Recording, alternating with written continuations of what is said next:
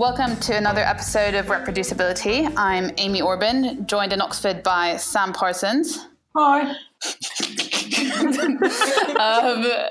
Who is doing okay. And as you can hear over the airwaves, but we're also joined by the amazing Sophia Cruel. Hi, I know my laugh is loud. I'm sorry. Oh, don't worry. It came all the way from Amsterdam, so that's laugh. great. And instead of making fun of people, I think we should introduce a very special guest today. So we're very happy to have Psychbrief with us. You might know Psychbrief as on the blog, on Twitter, on Facebook, kind of commenting about open science issues for at least as long as I can remember being on Twitter. But yeah, Psychbrief, thanks for being with us today. Hi, everyone. Thank you very much for having me. Yeah, well, naturally, you're not Psychbrief in real life. If not, I'd be a bit sad for your parents. So can you give us a bit more information about kind of what you're doing at the moment? What's your career stage? Just to give us a bit more information about who we're talking to and our listeners are listening to. Yeah, 100%. So I'm a first-year doctoral student based in London. I'm doing educational psychology, and that mainly involves studying how children and young people learn and like work in a classroom, helping to support them, typically those with additional needs like ADHD or autism and whatnot. But the work isn't just limited to giving diagnoses and whatnot, because that's quite often what people think educational psychology just is. There's also working with teachers and doing like holistic work and that sort of thing. So based in London, really enjoying it. So it's you're saying you're a first year doctoral student, but you're also kind of going into schools, interacting directly with students. How, for somebody, as probably many of us, who's never really been confronted with educational psychology, what would you expect to be the same from kind of an experimental psychology department, and what is different in your doctoral training?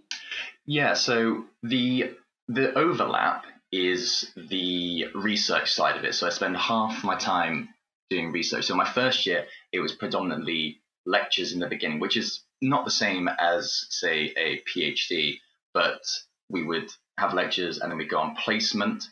And I was based in North London.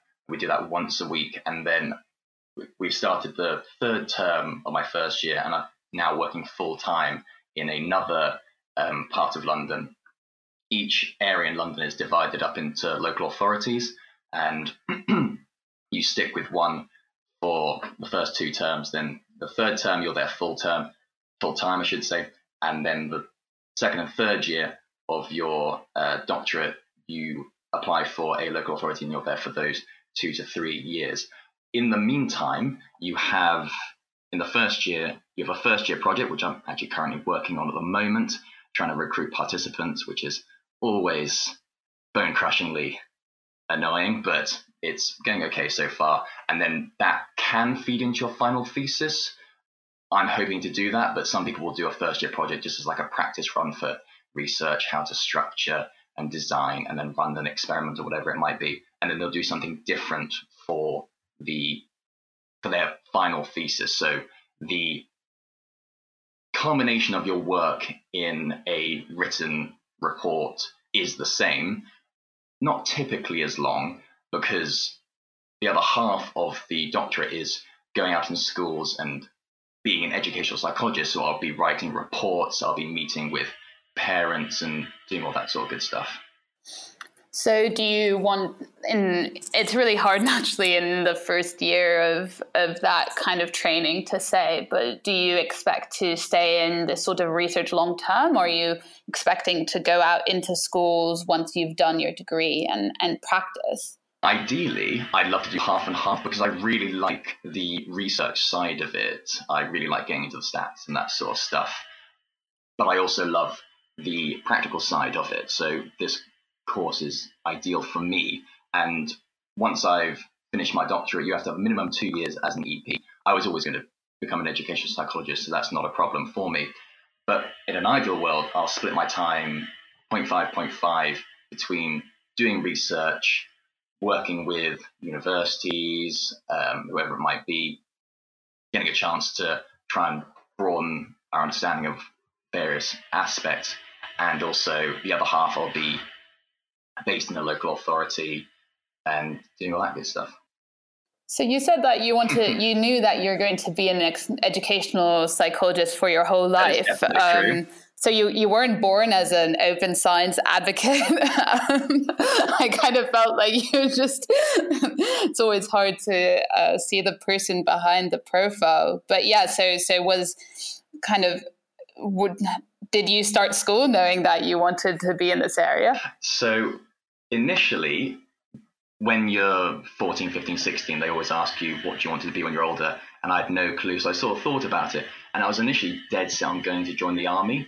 I then went to an overnight visit at Sandhurst, which is the officers' training route for young people who want to go into the army and become an officer. And I realized that I absolutely hated it. And it would have been horrific for me. So I thought, okay, that's out. What am I going to do next? I quite like the idea of teaching, but I also like the idea of going into a bit more depth with it with the research side. I probably didn't think of it specifically as research, but I like the idea of pushing that further. And I also like the idea of working with young people with learning difficulties. What do you get if you slam those two together? You get educational psychology. I was helped quite a bit by my mum, who isn't an EP, but sort of suggested this as a potential career. And the more I looked into it, I was like, this seems absolutely awesome. Yeah, I really want to get involved with this. This seems really cool. And so I was quite lucky in that one of the first things that I genuinely wanted to do was both viable and interesting and that lot. So that's worked out quite nicely. It's taken me obviously a fair few years to get to this point because I did my undergraduate in psychology and then I did my teaching qualification, was a teacher for a couple of years in various teaching various age ranges. So I taught sixth form college and then I worked in a specialist school. Applied for the doctorate, wasn't successful the first year because it's insanely competitive. So most people don't get on the first try. Did my master's in psychology of education. I thought hopefully that'll be a good stepping stone. And then second year was successful. And here I am. Here you are. Yeah. So a lot of your kind of blogging and I guess the Twitter as well kind of focuses an awful lot on methodological issues, replication crisis, open science, all this kind of stuff. Is there quite an overlap in educational psych with the kind of open science area, or are those two not particularly well married yet? I wish there was more of an overlap. I only really started finding out about open science and all that stuff via social media. So when I was doing my undergrad and doing my teaching qualification, I started reading blogs. I think as a lot of people did. The two ones that I remember reading lots, especially when I started, was Neuroskeptic and Neurocritic. I didn't end up going into neuroscience because it didn't interest me as much, but I really liked the idea of being critical about things and their way of writing I thought was excellent, where they would take a study or take an idea and really dig deep into it and explore that. And both of them recommended getting on social media, especially Twitter, as a good way to explore these issues more, get more of an understanding. So I signed up around about the same time that I started making my blog. And from there, I just started following people and hearing more and more about open science, what that meant. I knew nothing about it beforehand, and none of my training prior to that, or even really subsequently, has ever touched on open science. Like even now on my doctoral program, there's been literally no mention of anything to do with like open science or anything like that. The only stuff I found is going to additional workshops and talking on social media. So Twitter has completely changed the path and the way that I view how to do science. So I just have like a timeline question about that. So because you started your your blog in 2013, right? Yeah. Yeah. Way back in the day. So were you teaching at that point? That was just before I started teaching. It's a slightly mundane story, so I won't bore you with all the details, but one of the pieces of coursework for my teaching qualifications was one of the options was to do a blog. It didn't end up doing that, but I liked the idea of having a blog. So I started writing, and predictably, it was absolutely rubbish. But then when you first start writing, it's not going to be the best. And I just sort of kept it up since then. Predictably, when you first started writing, no one's reading it. I was sort of shouting into the wind, but eventually just kept on writing and also maybe enjoyed it. That's why I kept on doing it. And slowly but surely, as time went on, started getting a little bit more interest in it. And the main thing that I found from this, doing the blog, and why I would recommend it to loads of different people, is not just the practice side of it, because obviously writing is such an integral part of being a researcher, whoever it might be. So getting that practice in writing is really important.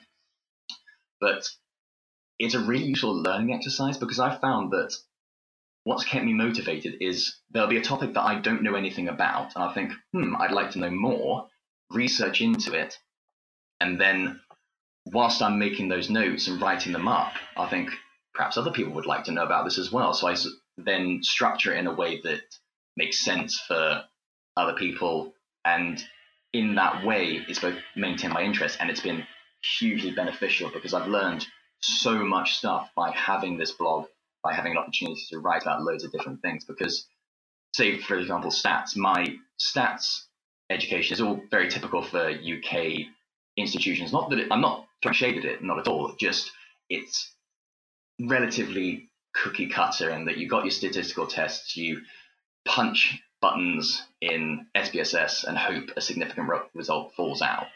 And I knew nothing else beyond that, but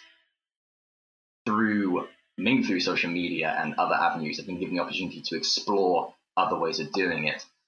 And it's completely changed how I do everything. It's been awesome. So if it's like your blog reads very nice and very like thank you very much. Like sort of like you're learning and sharing that knowledge. But so like weird question, but when you were applying for your master's and your PhD, did you disclose the fact that you were the mind behind this blog and your platform or whatever, or not? I did. I put it in one sentence when I was applying for both my master's and my doctorate. I'm not sure how much of an impact it had, because I suspect that the people who were looking over the applications hadn't heard of my blog, and I suspect they didn't go and research it afterwards. But it might have.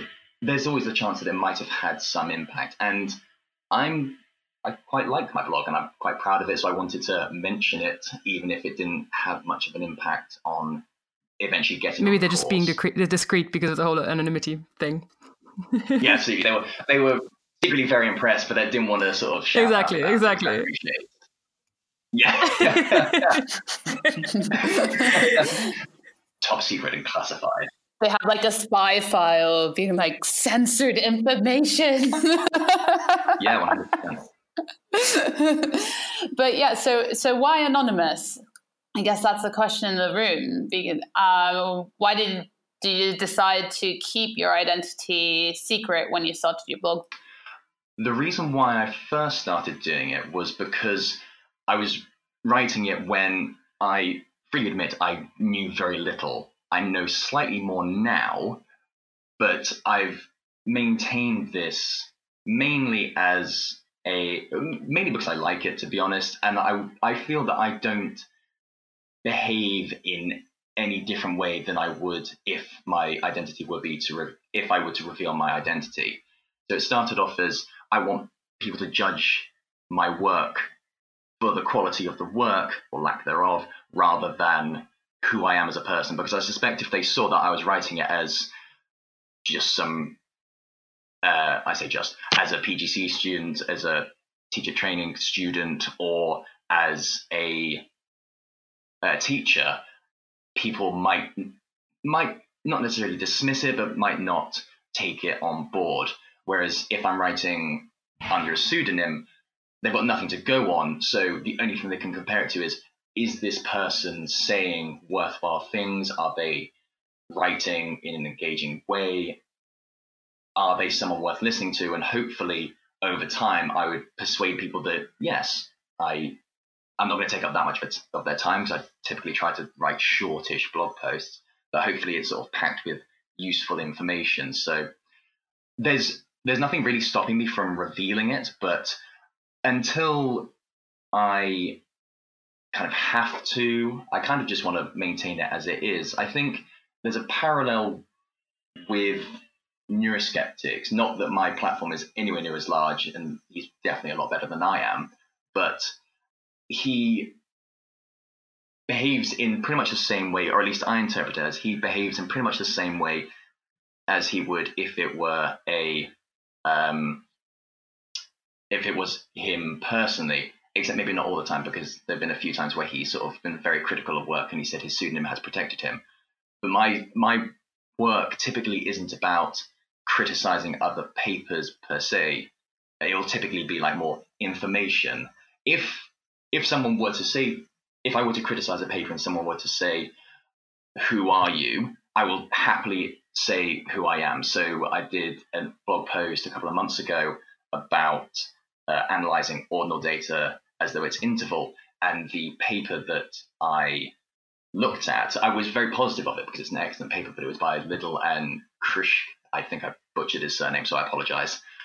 They asked me who I was, just as a bit of context as to who I am, and I happily said who I was. So if someone asks me or has a problem with that, I will freely say, but for the moment, I'm just maintaining the pseudonym because I quite like it, and I feel like at this point, if I were to behave in bad faith or whatnot, that would completely destroy the trust that I've built up in readers. And if I were to start lying or getting really weird, then people would stop reading me. So I'm not free to behave as I want. I don't have carte blanche to just be a jerk or anything like that.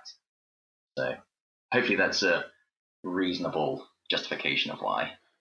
But most people set out anonymity especially anonymity over social media as like the one reason, the big carte blanche, as you kind of alluded to. And I think something a lot of people assume that probably don't have a pseudonym is that a pseudonym is something you can hide behind. You know, it's something that you can do things that you wouldn't do if your name is attached to it. And I was very struck that you said, I wouldn't do anything differently. So what would you say to those who would say that about anonymity kind of causing more harm because it allows people to say whatever they want? I think that's a fair point. I don't know how strong the literature is on this, but I remember a survey was shared, I can't remember how long ago, and it was showing evidence that those who engage in negative behaviors, in abuse, whatever it might be, those aren't typically done or aren't any more likely to be done by people hiding behind anonymity or pseudonymity. It's typically done by people they're using their real name. So I don't know if there is obviously the risk that people hiding behind anonymity will behave in really unpleasant ways, but I don't think having that anonymity will necessarily protect you. And the reverse side of that same coin is that posting or writing or tweeting whatever it is under your own name, that doesn't mean you're going to be respectful and pleasant, because you get plenty of people who have used their real name or whatever and they're being very, very unpleasant to people. Yeah, that's a very fair point. Well, having learned so much more about you and more about your thinking behind the blog, I think our listeners deserve a short break, and we will then continue talking more about open science. Sounds good to me. You are listening to Reproducibility, serving you discussion of important issues in science and psychology, one mug of tea at a time. Do you like the taste of our podcast? Give us a follow on Twitter @Reproducibility, rate us on iTunes, and tell other early career researchers about us. If you have any questions or suggestions, you can reach us on Twitter or via our email address, which is reproducibility@gmail.com. Over the next weeks, we will also release some speciality flavors, small podcast episodes talking to a wide range of psychological researchers, especially awesome ECRs that we want you to meet. If you have someone you think should come on the show, send us a message. Welcome back to Reproducibility. We're joined today by Psychbrief, who has given us a very brief but thorough overview of what he does currently, the motivation behind the blog, and some pretty nice insights into anonymity and what it does enable and doesn't enable somebody to do online. Something that kind of struck me is that naturally you've been blogging on this for quite a long time in terms of our listenership of mainly ECRs and people that we have had on, so since 2013, those were the times when it was still kind of all at the it's naturally never been at the very beginning, but it's very close after false positive psychology, etc. So how did it feel like back then, and has your feeling about the open science area changed now? I think 2013, for me, certainly is a really important date, because beforehand, I had no real conception of open science or anything like that. And then with the publication of the reproducibility project and the massive discussion that went on around that really opened my eyes to this whole new world of open science and what research degrees of freedom meant, all that sort of stuff. And before that, actually, I remember having a conversation with people who were psychology minded but weren't, say, researchers or anything, about the reproducibility results. And I defended the replicability, said, but if you look at it in certain ways, it's not 33%, it's like over 60% and this, that, and the other. So I was doing a bit of deflection because I wanted to protect the image of psychology. But as I was reading more about it on social media, papers, whatever it might be, getting a fuller understanding of what's going on, I was like, okay, something is really, really wrong here, and we kind of need to sort this out. And I have a very all or nothing personality. So when I saw all the problems that were being presented and different solutions that were being suggested, I was like, these seem really good. Let's go for that. And completely embraced it wholeheartedly. And I've kind of gone along with that pretty much since then. My stance has softened somewhat in the sense that I'm not like quite as hardline, like everything must be pre-registered. If you don't make your data open, it's not worth it, which as a young, very enthusiastic person back in 2013, I was probably a little bit belligerent about it. And I've softened my views on that a little bit, but I do strongly believe that pushing towards open data, trying to pre-register things when it's applicable, and those sorts of things are really important. So 2013 for me was very, very important. And I remember when I first read the false positive psychology paper, I knew it was important. I didn't really know why. I read it and I was like, okay, I haven't really understood this the first time over, but I can tell this is telling me something important. And then I sort of had to reread it a few times. And then as there was more of a discussion around social media, I was like, oh shit. Oh, sorry. So that's what it means. Sam is there giving the crazy eyeball. Pretty much, yeah, that we have to. No, that's a common experience. It's just kind of like mind-blown moments that come quite 100%. fast and quick when you start reading into all of this. Very much so. It's like, oh, there's a problem, but we can maybe fix it. And you're like, oh, but there's this other problem. Oh, it's worse than I thought. And it just opens up more and more problems as you get further into it. It's all on fire. Oh, Yeah. Yeah. Okay. Sorry, we've segued into the drama series. We're all pirates, apparently. Open science pirates. Yeah, we're starting a new podcast.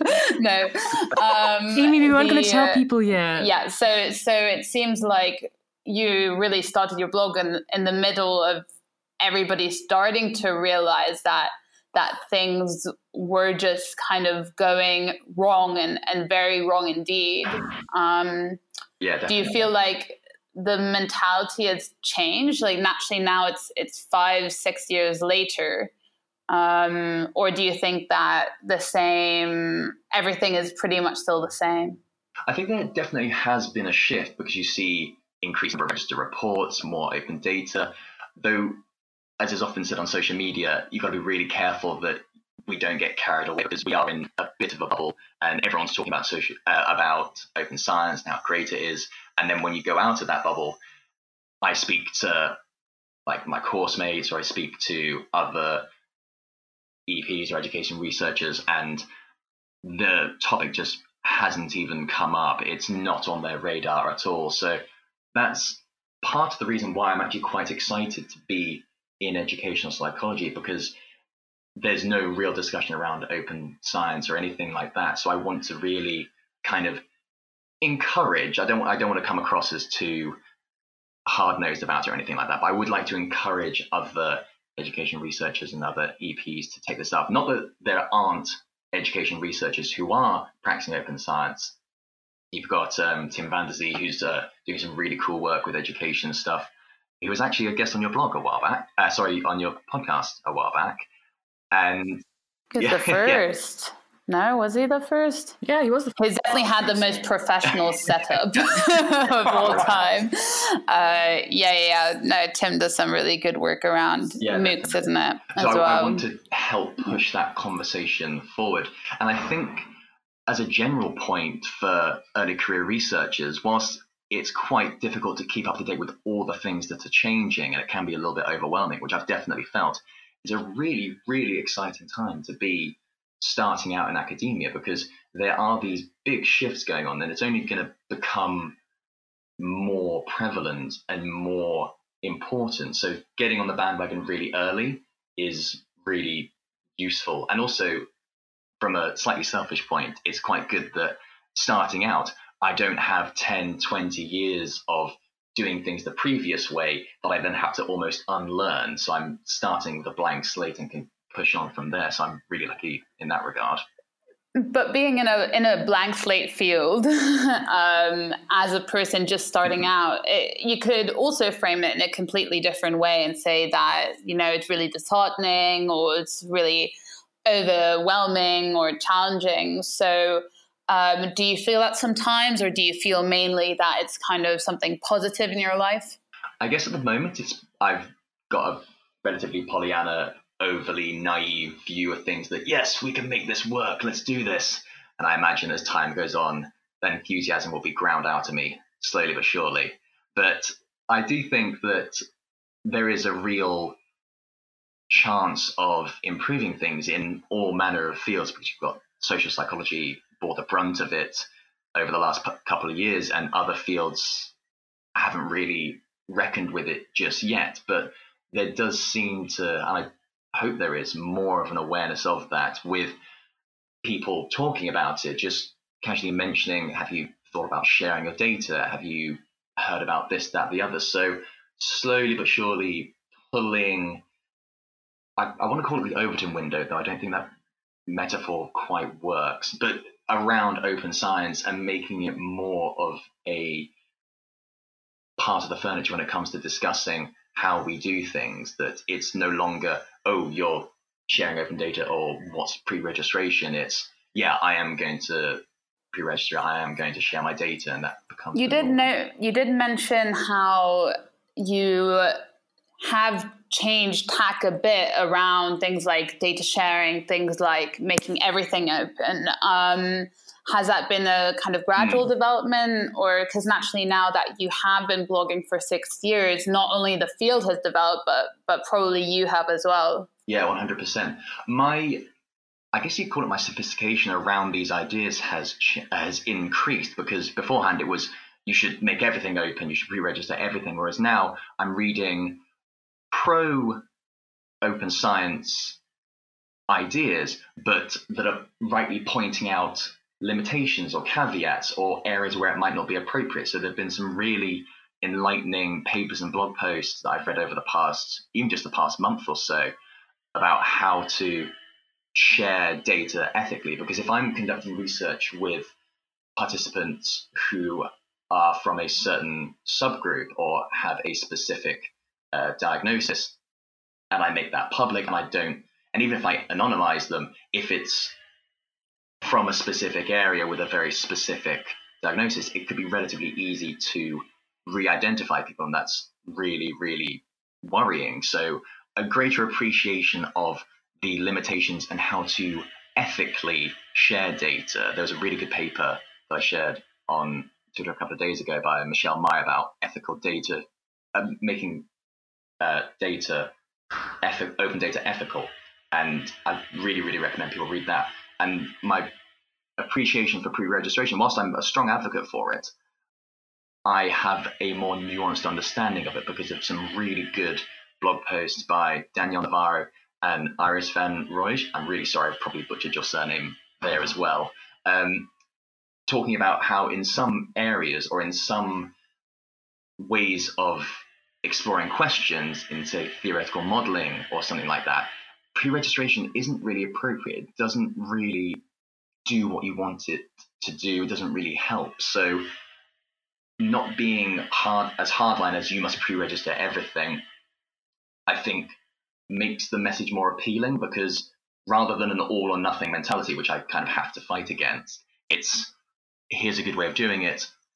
It may work for you, but if not right now, maybe consider it in the future. So I was just thinking whether Sophia, you're not in theoretical modeling though. Your master's thesis is on cognitive modeling. Yeah. Cool. Then I was just trying to put A and B together, but any modeling is not the same modeling.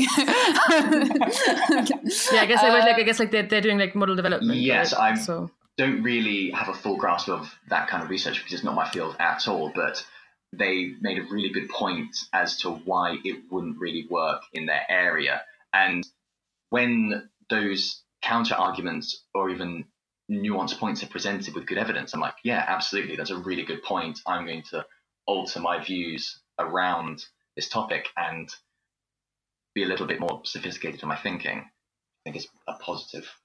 Yeah, well, I mean, yeah. No, I mean, I agree, right? Like, there are areas there are kinds of research where it doesn't make as much sense to pre-register, for example, but that doesn't mean that, I don't know. I think those particular blog posts, you're talking about the Psychonomic Society blog posts, right? Those ones, yeah. Yeah.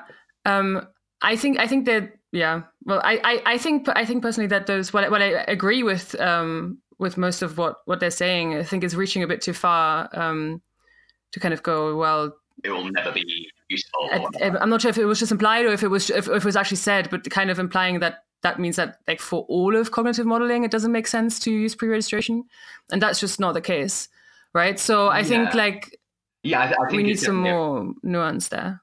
Yeah, definitely, and I think just having those conversations is really important, and being able to critically evaluate it and think about when it's appropriate and when it's not, because there definitely will be times when you absolutely should do it, and it'll be really helpful. Mm-hmm. Yeah, I think the nuance point is really important there. And I think naturally these are balances that we're still testing out, and we're probably, on the first side you hear an extreme view, and then another view is an opposing view is voiced, and then you probably at the end meet somewhere in the middle. And actually our field is still so very much in flux that we're all adjusting things on the go. So it does sometimes feel like everything's up in the air. Yeah, we're building something while we're already riding it. Laying the tracks as we're hurtling along. That GIF is. I now see in GIFs. This is the problem. If you spend too much time on Twitter, we only think by GIFs. So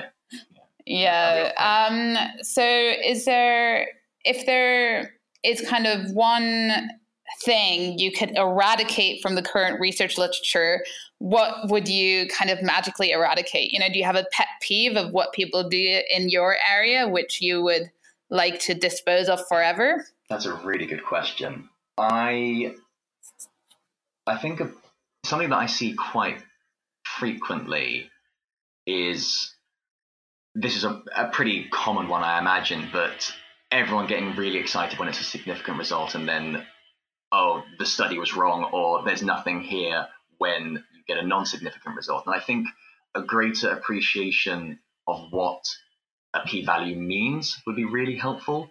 But also, I don't fall into the camp that we should ban p-values completely. I'm not persuaded by that argument, though I would like to learn more about Bayes, definitely.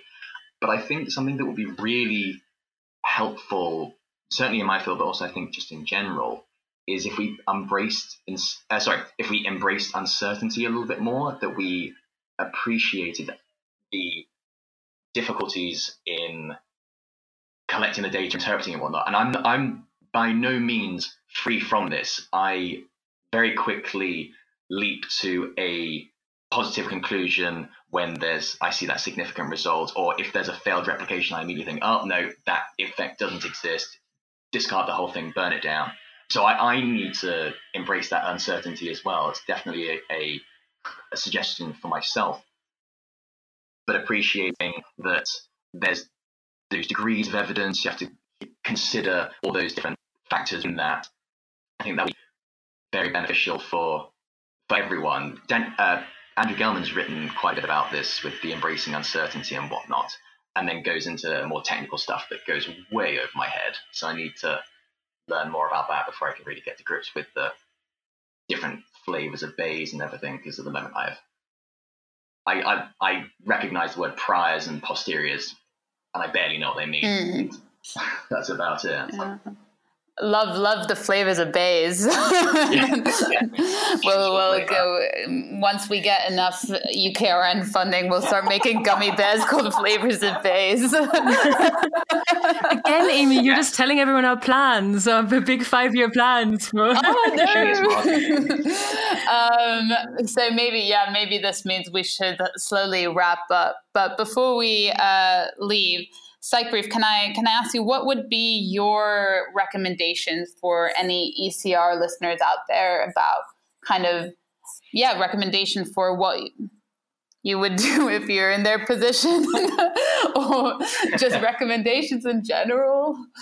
I think getting on social media, I probably not necessarily oversell it, but I am perhaps a little bit too wedded to the idea of social media being positive. There are obvious drawbacks to it, but I think, especially on Twitter, Instagram is absolute garbage, so just ignore that. But Twitter, I found, is probably the most useful thing I've discovered for my scientific understanding over the past couple of years, because it's given me an opportunity to both talk to and watch other far more knowledgeable people than I am talking about these issues, and I've learned so much from that. So that's been really, really useful. Amazing. And that would be my main one. That's a very good recommendation to end on. Well, thank you so much, Psychbrief, for joining us on the podcast. It's been a really eye-opening experience to kind of talk through your motivations behind the blog and how they have developed. And it's been just really fun, and I hope our listeners enjoy it as well. So yes, thank you very much for listening. Thank you very much for inviting me on. It's been really, really good.